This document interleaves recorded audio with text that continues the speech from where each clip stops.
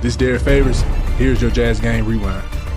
Welcome to your Jazz Game Rewind, in a game that has to feel great if you're a Jazz fan, as they beat the Sacramento Kings 133 to 112. First off, isn't it great to see the Jazz put up 133 points just 2 nights after only scoring 83 against the Los Angeles Lakers? The Jazz needed to get this offense back on track, and it looks like they did tonight. Here's what the Jazz did differently that may have helped them. First off, Royce O'Neal and Jay Crowder both started. Royce started in place of injured Donovan Mitchell, and Jay Crowder replaced Derek Favors in the starting lineup in order to match the Kings spacing with their starting 5, and for Favors to come in and handle Marvin Bagley as their 6th man. I think that worked great. Both Jay Crowder and Derek Favors had good performances tonight, not necessarily providing huge scoring numbers, but just doing the little things to win, like grabbing rebounds and making winning plays. The Jazz were also able to replace Donovan's scoring punch through committee, having 6 players score in double figures. But tonight's highest scorer goes to Ricky Rubio, who had 27 points on 11 of 16 shooting and 2 of 3 from 3. 23 of those points came in the first half. Rubio's got 14 points to open the night, works the left side of the floor, gets to the mid-range, fires and hits. Boy, when he is hot, he is hot. If you can get anywhere near this type of efficiency from Ricky Rubio, the Jazz are going to be hard to beat. In the 2 other games against Sacramento, Willie Cauley-Stein has gotten the better of Rudy Gobert. That was not the case tonight. Rudy finished with 18 points on 7 of 11 shooting and was a plus 13 for the game, while Cauley-Stein only had 6 points and was a minus 2. Rubio inbounding, 5 on the shot clock, gives to Gobert. Gobert puts it on the deck, drives to the rack and hammered. Oh my goodness! And then sprints back defensively to cut off Fox. Now, this game wasn't all perfect. In fact, the Jazz started the game down 7-0. I don't know what it is about these slow starts, but something's got to change. Luckily, the Jazz were able to overcome their slow start pretty quickly and had a back-and-forth battle throughout the first half with the Kings. They finished the second quarter on a little run, but they did most of their damage at the end of the third quarter. Let's take it down to David Locke and Ron Boone on the call. Jazz lead at 86-77. Fox to the front court. He's got 13 points on 5-11 shooting. Guarded by Neto. Half-court set for the Kings. 26 in the league in offensive execution in the half-court. Giles going to go one-on-one on Sefolosha. Right-hand hook, no. Goes in to get his own rebound. Falls to the ground as he gets it and loses it. Sefolosha has it. Tabo to the front court. Bounce pass cross-court to Neto. Rotate to Allen. Right corner 3. Got it! Grayson Allen in transition. Puts the Jazz up by 12. He's got 2 threes tonight. I got a text from a really good friend of mine tonight. Can't Grayson Allen help on the 3-point shooting? Maybe. Beautiful, quick action. Marvin Bagley catches and lays it up and in. 6-0 Kings run, 8-0 Jazz run. Neto driving, left hand to the basket. Blocked, out of bounds, Jazz ball. How will Neto run? How do you explain his impact?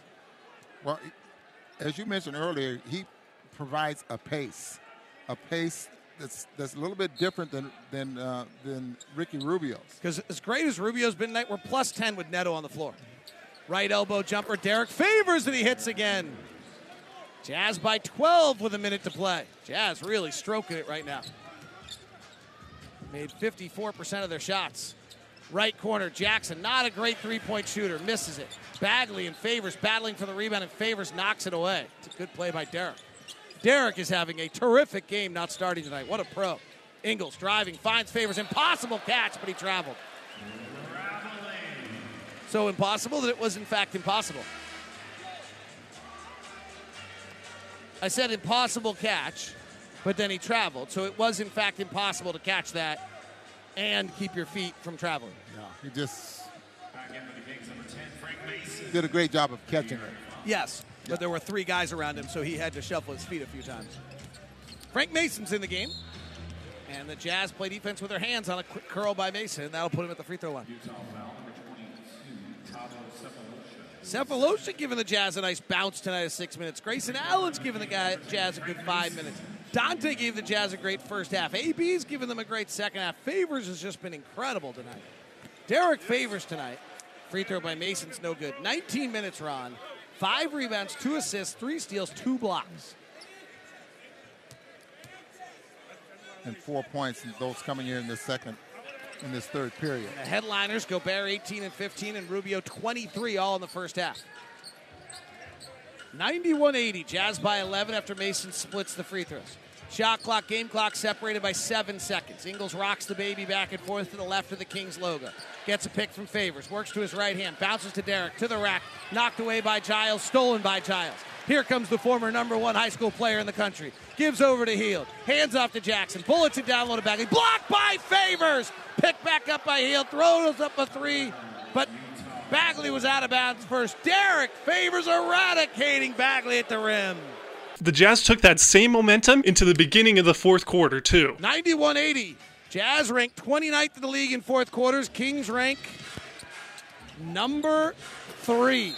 And a first play out of the timeout, beautifully executed, leads to a Derek Favors slam dunk and a foul. How'd they do that, Ron? It's a pick and roll, simple pick and roll. But Derek Favors was able to catch the basketball about 5 feet away from the basket. You remember last year when he had enough time to catch it early, he really does a great job of deciding on what he wanted to do with it, and that was just well executed. One thing that's been going on with the Jazz is that when Derek Favors is on the floor, the Jazz have been shooting the ball unusually poorly. Not like it's Favors' fault, but just uniquely. And Neto steals the inbound.